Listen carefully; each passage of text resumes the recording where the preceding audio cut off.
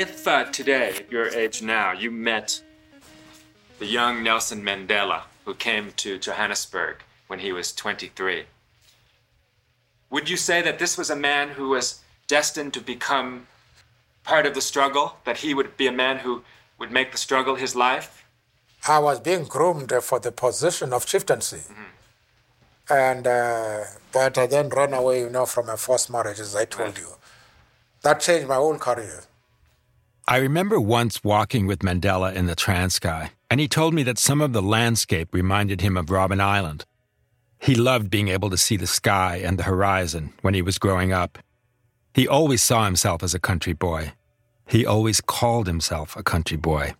And he did seem happiest, or at least less harried, when he was in the Transkei. When we started our interviews, Mandela was 74, and I was 37. Today, I'm 67, much closer to Mandela's age back then than my more youthful self. But if I had stayed at home, I would have been a respected chief today, and I would have had a big stomach and, and a lot of cattle and sheep. He was always proud that he didn't have a big stomach, that he was slim, and he would sometimes glance over to me and smile when we met a colleague of his who had become portly. Mandela had a young man working for him when we were working together who was a driver, a gopher, but he was also a university graduate who would help with research and speeches. He was quick-witted and funny, and a little bit on the make, and his name was Tlhadi. In those early months, he was my guide to so many things within the ANC. When I had questions about Mandela's schedule or who he was seeing or whether or not he would do something, Tlhadi would laugh and say, "He can do whatever he wants. He's a chief." In fact, Tlhadi called him my chief. Later, when I talked to the men who were with Mandela in prison, over and over they said to me, to understand Mandela, you had to understand that he was the son of a chief.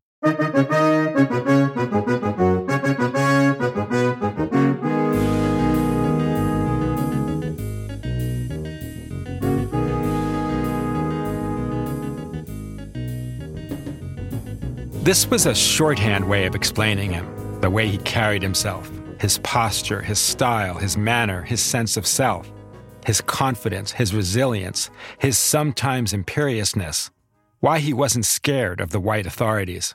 I heard this all the time, and I don't think I quite understood it. To me, as an American, the idea of tribes and clans and chiefs was unfamiliar. I thought at first, wasn't this the way South African whites looked at blacks? Wasn't this what the ANC was trying to get away from? And yes, in some ways, both are true. Mandela was an aristocrat, not only because of his royal roots, but also because of his elite Victorian education. But I wanted to try to understand how his royal background had shaped him. I visited the areas where Mandela grew up in the Transkei in the Eastern Cape, Mveso, Kunu, Mkwekwezeni. Wherever I went, I also met with the local chiefs. He asked me to do that. These places from Mandela's youth were all similar, mostly unpaved roads, not much electricity or indoor plumbing, not much vegetation, a few houses but mostly rondavels, circular mud or cement huts with pointy thatched roofs, women walking great distances to fetch water and then carrying the containers back while gracefully balancing them on their heads. It wasn't so terribly different than when Mandela had grown up there in the 1920s and 30s. Over time, visiting these places, meeting traditional leaders, seeing Mandela with them, I began to understand how his royal background had molded him. I also saw how intrinsic it was to how he saw himself. I was being groomed for the position of chieftaincy. And why did your father have so much influence? Well, I think firstly it's because he was a chief. Mm-hmm.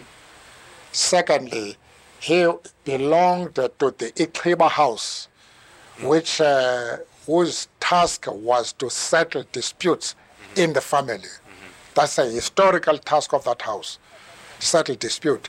And then he was an orator. Mm-hmm. Do you resemble your father? Is he physically your... They're tall. He was tall? He was tall, but he was darker than myself. His father was a counselor or advisor to the king. He was descended from the royal house that produced counselors. Mandela once told me that his father had a patch of white hair in front of his head and that as a boy, Mandela would take some ash and color his own hair in front. The first sentence of the memoir Mandela wrote when he was in prison goes like this. My father, Gadla Henry Mandela, once a prosperous nobleman according to the standards of the time, died in 1930, having lost his chieftaincy and all the wealth and comforts attached to that office. Mandela's father was a grandson of King Ngubengcuka, which made Mandela the great-grandson of a 19th century monarch. Mandela remembered an idyllic childhood. He loved the landscape. He loved stick fighting with other boys. He even loved herding sheep. But he always felt privileged, special, chosen, not like the other boys. The Romans had an expression, names are destiny, and it might be true in Mandela's case. His given name was Rolihlahla, which in Xhosa means pulling down the branches of a tree, but its true meaning is more specific, troublemaker. Oh, I wanted to go back with one more thing. Your given name, your first name, so I can't pronounce. Rolihlahla. Pulling the branch of the tree is the way you... Yes. And then also, but colloquially it's also known as the person who makes trouble or troublemaker. My Xhosa pronunciation then and now was not very good. Mandela was mostly bemused by it. The story of how he became Nelson, however, was less fateful than random. When he was around 7 years old, Mandela's mother had converted to Methodism and enrolled him in a Methodist missionary school. On the first day of school, the teacher went around the room and gave all of the African students English names. They just automatically gave you a name, an English name when you went to school. Especially because to us, people whose parents had never been to school, they knew no English name. So the teacher, when you arrived, they would say, well, your name is Nelson. So you are not given that name by your parents. There must have been one or two parents who had been to school who could give the children English names. But many of us only heard of these names for the first time when the teacher said, you're so-and-so. Traditionally, the names boys were given were of British kings and lords and military heroes. George, William, James. Admiral Nelson, later First Viscount Nelson, was an officer during the Napoleonic Wars and was England's greatest naval hero. And you never know whether the name was any relation to Lord Nelson or something like that. Just Nelson. That's Nelson. Son of Nell.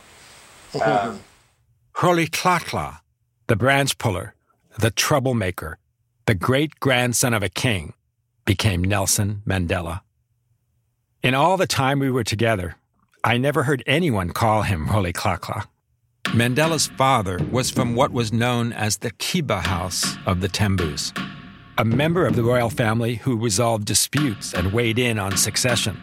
Because of his royal background, Mandela's father had been selected by the white magistrate to be the headman of the local area. Being headman was a little like being the mayor, though you still had to defer to the local white magistrate. Not long after Mandela was born in 1918, his father was accused of accepting bribes in exchange for giving people land. He had a hearing and was stripped of his title and responsibilities. It was devastating and humiliating for Gadla Mandela. So I'd like to know more details about the story of how your father was deposed as the chief. Because all you say is that someone lodged a complaint against him. Can you tell me more about that? Yes. There was an ox which had strayed away from its owner. And naturally, they would bring it to the chiefs. And then the paramount chief, now Jongilizwe, called my father. But the way, he called him my father didn't regard it as being dignified, and he refused to go. So then Jongilisa went to the magistrate, and the magistrate called my father. He refused to go. So he was deposed because of insubordination. And the story is that he said, Andizi and Disaquale, I will not come, I am still putting on my sword. I see, yes, quite. Yes. The way Mandela told the story in 1993 was that his father was being unfairly persecuted, and that when he was summoned by the white magistrate, he refused to go.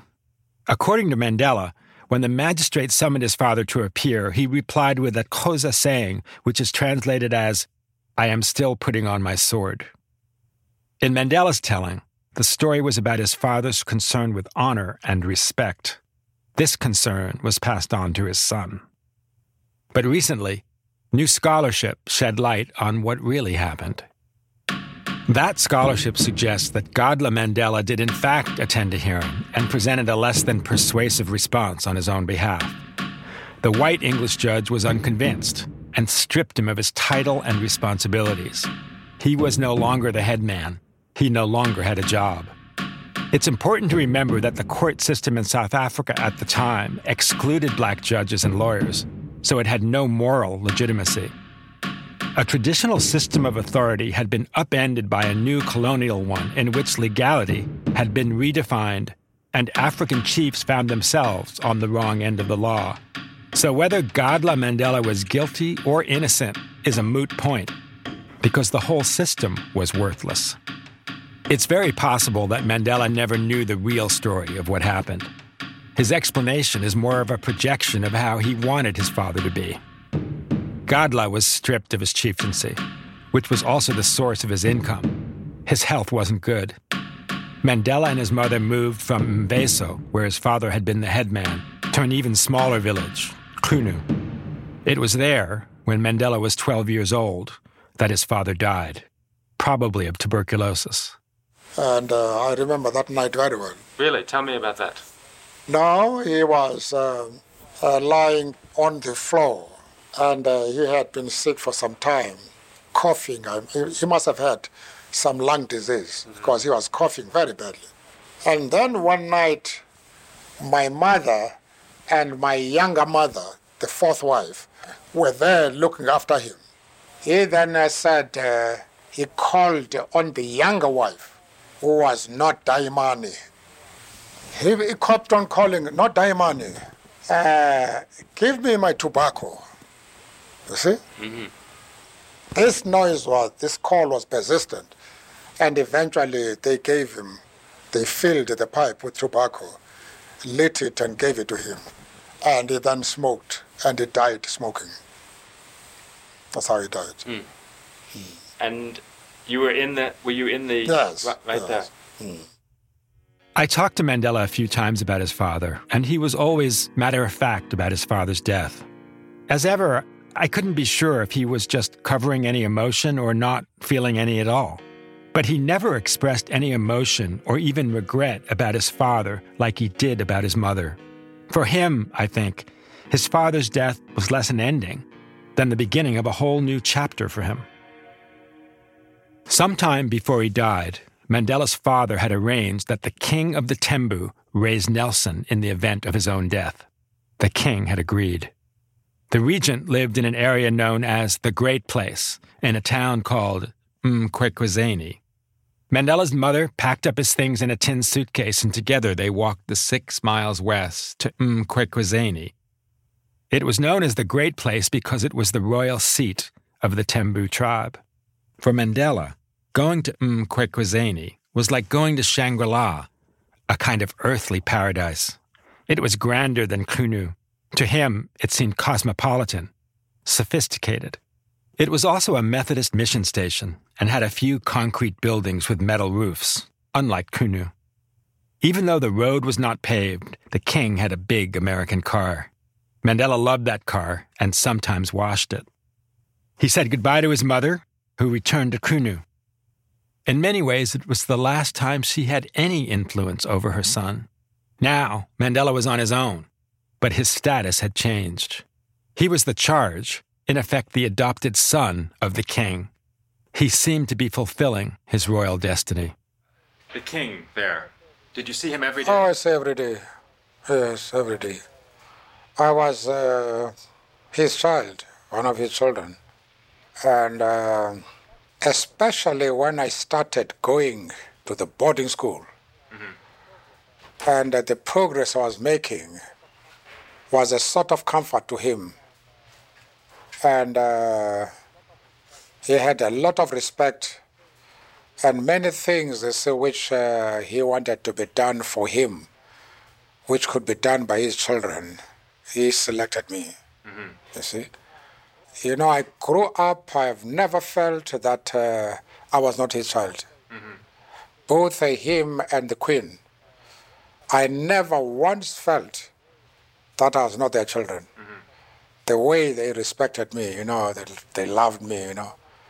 And so much so that when I said I wanted to go to Kuno, they refused, you know, because they thought that there I might be under a wrong influence, and I would then not want to come back. But in fact, it was just a question of missing my mother, you know. But they were so attached to me that they didn't want me to live. They just wanted me to be at home during holidays and go back to school, come back, you know. No, I always think of the king with fond memories. I never felt that I was not his child. I believe that, and I believe the king felt the same way. That's one reason the king did not want him to go back to Kunu. Kunu was the sticks, poor, backward, unsophisticated. At the Great Place, a whole new world opened for Mandela. While it was not grand by modern standards, it was a rich and magical realm to him. In addition to the car, the regent wore beautiful suits, had a regal posture, and commanded the loyalty of his people. Mandela shared a hut with the regent's son, Justice, who was 4 years older than Mandela and became his closest friend. Mandela was quiet. He observed how the regent carried himself, how he dressed, how he led his people. Sometimes he attended council meetings. He noticed that the regent would listen and nod as one person after another spoke. Only at the end would he rise to speak, and it was then to summarize what others had said and try to find some consensus. It was here that Mandela first learned of African history. Tembu and Xhosa heroes who had fought for freedom in the previous century, during the century-long Xhosa Wars and rebellion. He identified with them. The councillors came to try cases, settle disputes. Then some days they would finish very early with trials and then remain conversing. And I like those moments because you would gain a lot. And I used to be amongst them and listen to their stories. And of course, they would send me to go and get fire for them, to tell the women that they want tea, that type of thing.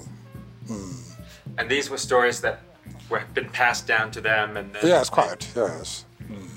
And that created a feeling of pride in you. Oh yes. And you felt that these were people on whom you should mold your own life. The king's style influenced Mandela's own leadership. He learned about compromise. He learned the importance of listening. He loved those stories of the great African kings and heroes who lived and fought before the white man had come to South Africa. They influenced the leader he would eventually become.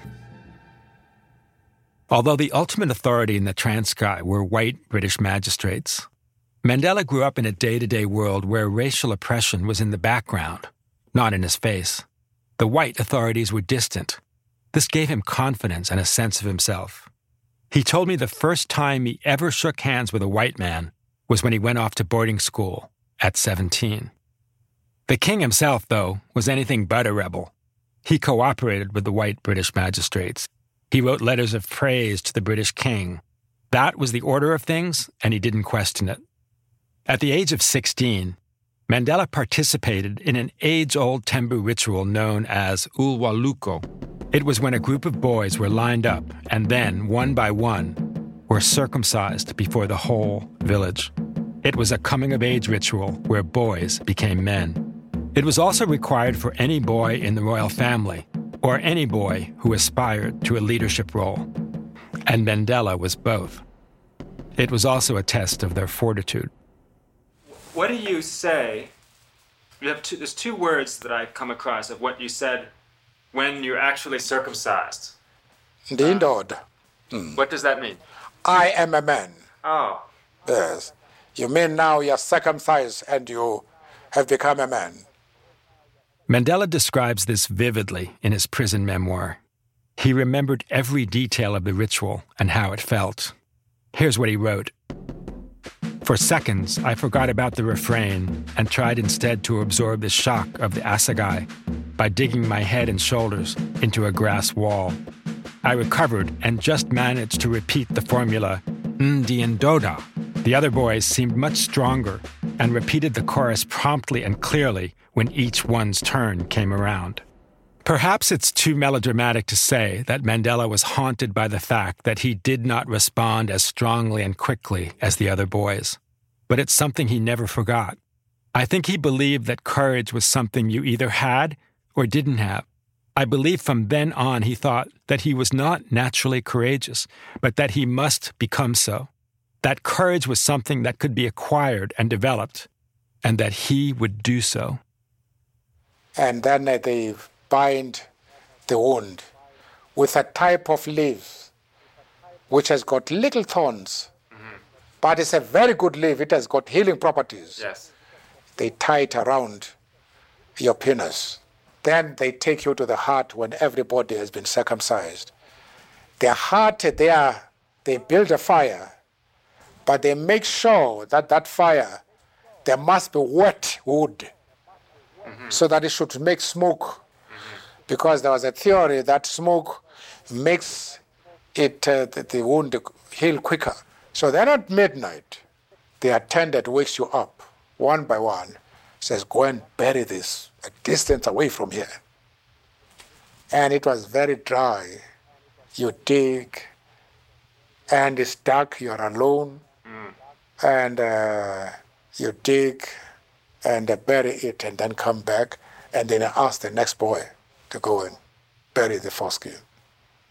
So it's symbolically you're burying your youth. It's part. Yeah.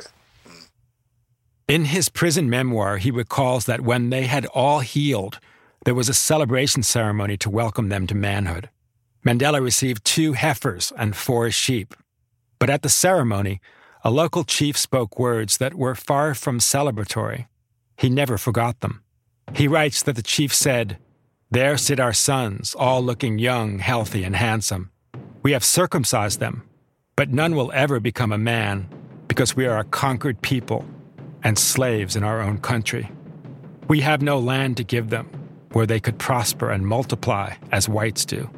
Among them are chiefs who will never rule because we have no power to govern. Soldiers who will never fight for their own country because we have no weapons." At the time, he regarded the chief as mistaken and misguided. But in a few years, he came to understand the chief had it exactly right. Around 1937, when Mandela was 19 years old, the king sent him to a boarding school called Heeltown for high school. With its red-roofed Victorian buildings and green lawns, it could have been a British boarding school in Somerset. It was run by the Reverend Arthur Wellington, an aristocratic Englishman who told everyone he was descended from the great Lord Wellington, the conqueror of Napoleon. Wellington used to preside over school assemblies. There was the stage, and there was a door leading to the stage. And the only person who had ever used that door was the governor of the college, a Dr. Arthur Wellington, who used to boast several occasions to us, "I am the descendant of the Duke of Wellington who conquered Napoleon and saved civilization for Europe and for you, the natives. He used to say that, and we used to clap. Later, the word native, became unpopular with us, and we insisted that we should be called Africans. But those days, referring to us as natives, that the Duke of Wellington had saved civilization for us as well, we would clap. Now, he was the only person who would use that door. Mandela was amused by his reaction to Reverend Wellington, while gently mocking the Reverend's pretension. But he understood that he was being trained to be a black Englishman. He learned to sing God Save the King and studied the history of British kings and queens. At Heeltown, his world broadened. He made his first friends who were not fellow Tembus. He began to understand that there were issues that transcended his community. One day, a famous Xhosa poet named Krune Mqwayi came to visit his school. And that day was declared a holiday. Now, the teaching staff was composed of black and white, all highly educated people. So we all assembled in the hall. But on this particular day, they came in, a black man, with a leopard blanket and a leopard gear on his head, and carrying 2 assegais. Assegais were slender spears used by traditional Xhosa warriors. Mqwayi was dressed in a leopard skin kaross, a one-shouldered cloak worn by African kings and chiefs. 25 years later, Mandela would wear the same kind of cloak at the opening of his 1962 trial. Now, that was something, which we had never seen before. A black man, an African, using that door. Mandela was electrified by this. Now, there was a wire across the stage for the curtain. It was a manual, Right. a curtain.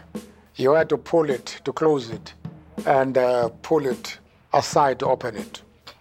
He was then asked, Mqwayi was asked to address us.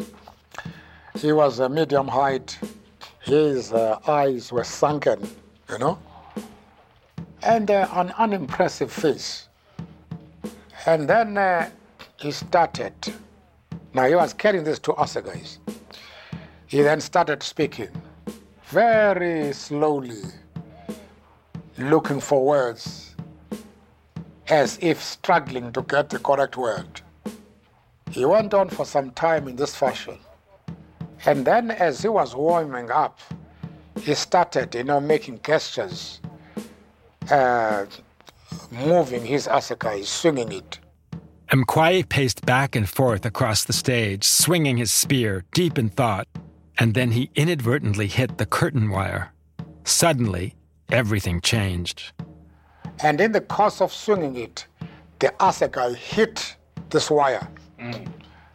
Now, that transformed the whole situation. And for some time, he commented on this incident. And the thrust of his remarks, which were well formulated, this is not just an assegai hitting a string of wire. This is a clash between African and European culture. A clash between what is indigenous, which we value, and what is foreign, which we reject. Today, it's a clash which produces no results. It's a clash which produces a stalemate. But the days are coming when African culture will prevail upon foreign culture. Now, he was saying this in the presence of Dr. Wellington and the white teachers whom we feared, Even a half-century later, Mandela's eyes widened when he told this story. This prophecy, uttered in front of whites whom he feared and respected, was amazing and thrilling to the young Mandela. An African man talking about the clash of cultures between black and white in front of prominent white men. The idea that what was indigenous was more valuable than what was foreign, well, that was opposed to everything he had been taught until now. The entire system of racial oppression was based on the idea that European culture was superior to African culture. He would never forget it. When he graduated, Mandela enrolled at Fort Hare, the one and only university for black students in South Africa and the premier university for black students in the Southern Hemisphere. Black students from all over Africa came to study at Fort Hare. It was the first time he met young men his own age from elsewhere in Africa. For him, Fort Hare was the big leagues, where the elite of Africa came to study. This most exclusive and elite. Oh, yes. I was proud of that. Because we were told by our teachers, now you are at Fort Hare. You are going to be a leader of your people. This was what was being drowned upon us. And of course, those days, to have a degree as a black man was something very important. So I had this feeling. And of course, the king was very proud that he had a son, a member of the clan who was at Fort Hare. At Fort Hare, he took up boxing and cross-country running. He excelled at neither, but loved both. He began to lose his reserve and became more outgoing. His ambition was to be a civil servant for the Transkei government, or to be a translator for the Transkei legislature known as the Bunga, which his father had been a member of. He still saw himself as a black Englishman, a cog in the colonial universe. But his world began to widen. It was at Fort Hare that he first heard about the African National Congress. He wasn't very impressed. The ANC, the original black political party in South Africa, was ineffectual and disorganized in the late 1930s. It was also for the older black elite. Mandela didn't think very much about it. Fort Hare also presented Mandela with the first moral crisis of his life.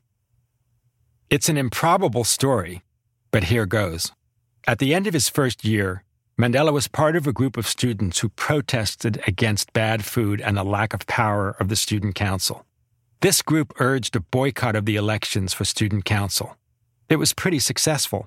When the headmaster of the school announced the election, only 25 of the 150 students voted. But Mandela was one of 6 students elected to the council by that 25. He promptly resigned in protest.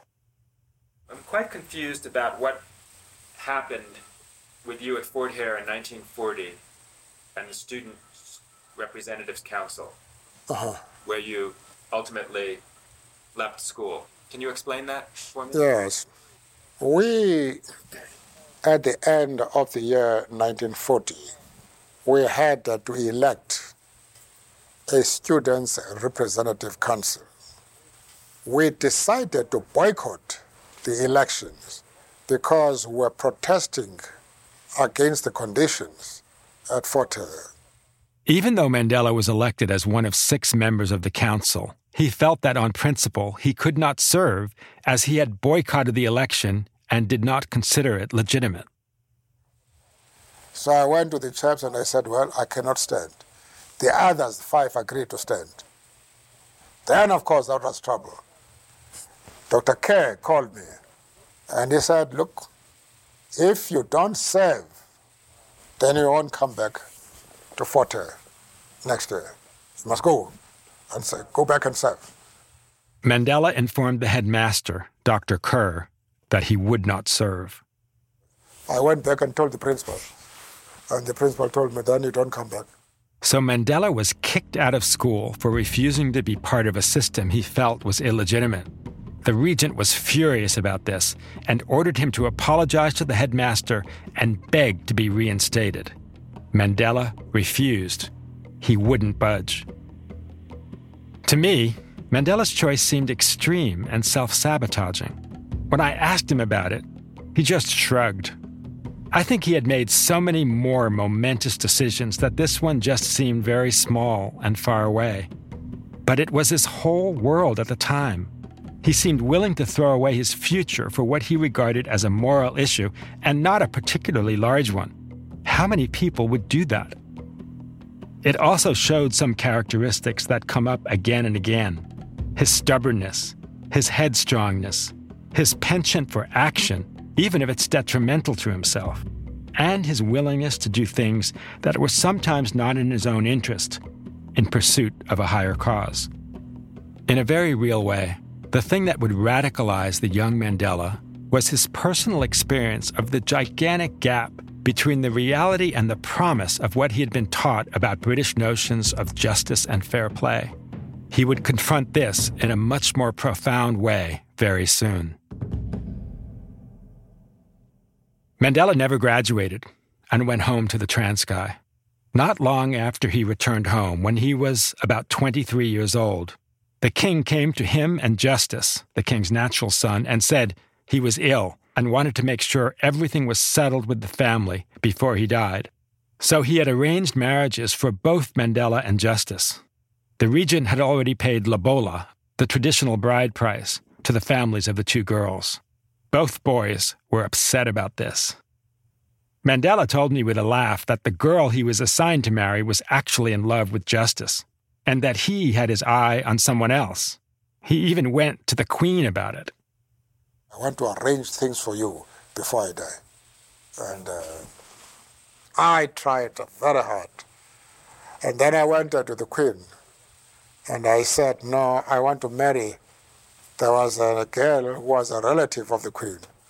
I said, no, I want to marry that family as soon as I have finished studies. And the Queen supported me. Yes, supported me. And it was a very attractive girl. But the king said, no. You are going to get married to this girl. And then he paid lobola. That's how we ran. The king was adamant. The marriage was set. Mandela and Justice were so troubled by this turn of events and felt that they had exhausted all their options.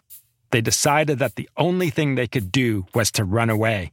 Run away to the big city, Johannesburg, Egoli, the city of gold, where they would get jobs and get lost. For Mandela, being expelled from school was not enough to make him want to leave home, but an arranged marriage was. Getting to Johannesburg wasn't simple. There was no train from Mkwekwezeni, and it wasn't easy for two sons of the king to be anonymous. You hired a cart? Yes, we hired a local trader. Then to hire the local trader, we had to sell 2 office cattle to the trader. With that money, we then asked him to take us with our clothing to the next nearest railway station for us to travel to Johannesburg.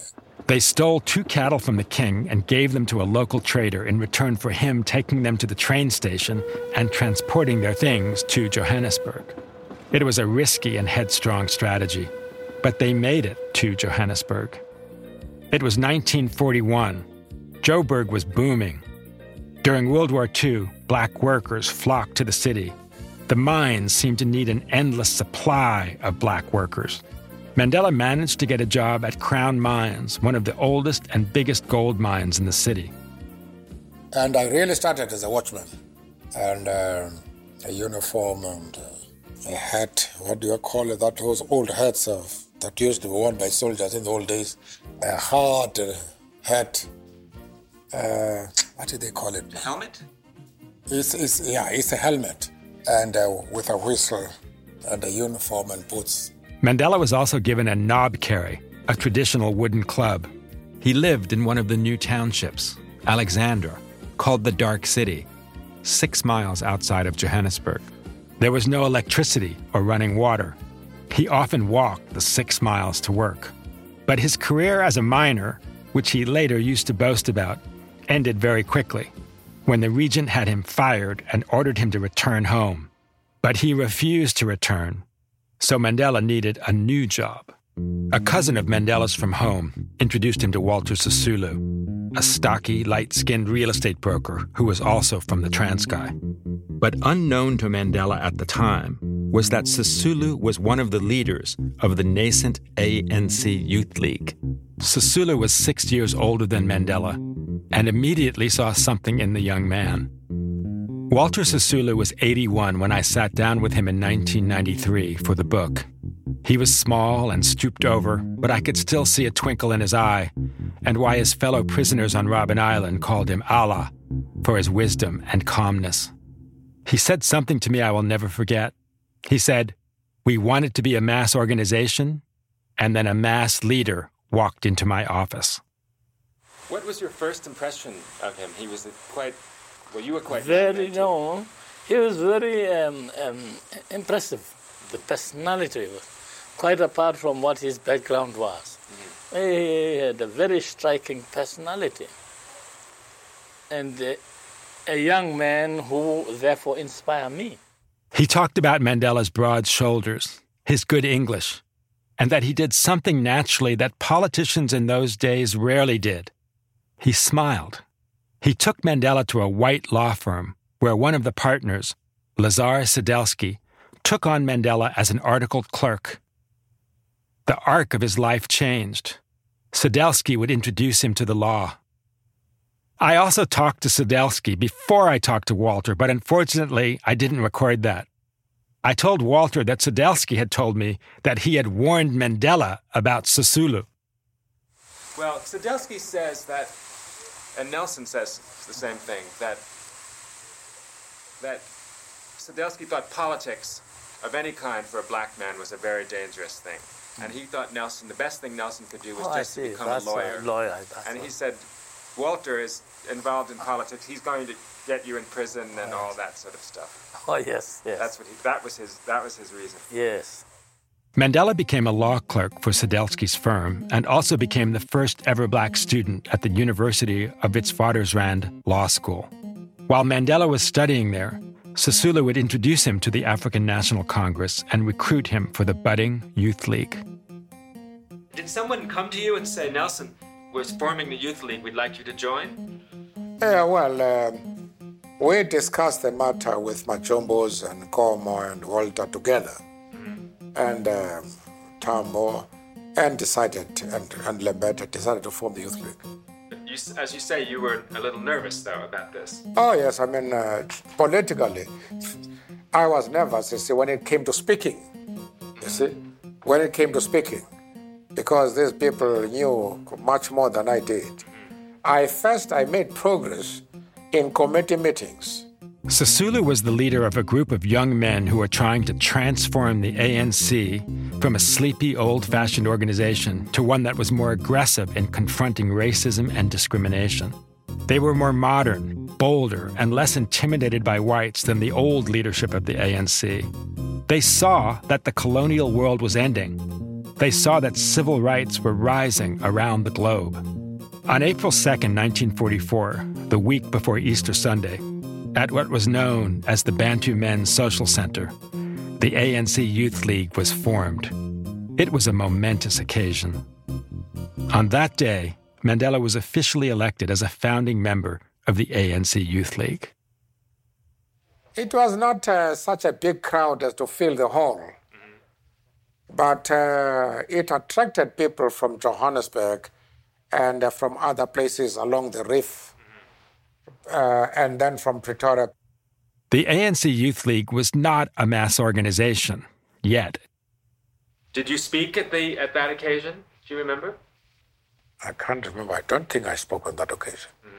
Were you sitting on the floor or were you sitting up on stage? No. I was sitting on the floor until I was elected. Mandela did not make a big impression right away. He saw many of the young men as brighter, more aggressive, more street smart than he was. One of them was Oliver Tambo, who would later become Mandela's closest friend and law partner. And Oliver Tambo was elected secretary at that first meeting? Yes. Right, yes. So he must have been more involved at that stage than you were. Oliver Tambo was a clever chap, very matured quite early. Now, he was more developed than I was. But Mandela did develop. The ANC supported him, nourished him, taught him, built him up. To say be objective. And I know if you are objective, you're going to support the ANC. Mandela came to love the African National Congress. It was the central relationship in his life. You want Yes, the quite. ANC to be first among everything. Absolutely. When Mandela talked about the ANC, he did so with loyalty and reverence. From the time he joined in 1944 until he died in 2013, it was the single abiding thread of his entire life. When he would say after he was released, "I'm a proud and loyal member of the ANC," that wasn't just lip service. He really meant it. I think he loved the ANC more than any other thing or person in his life.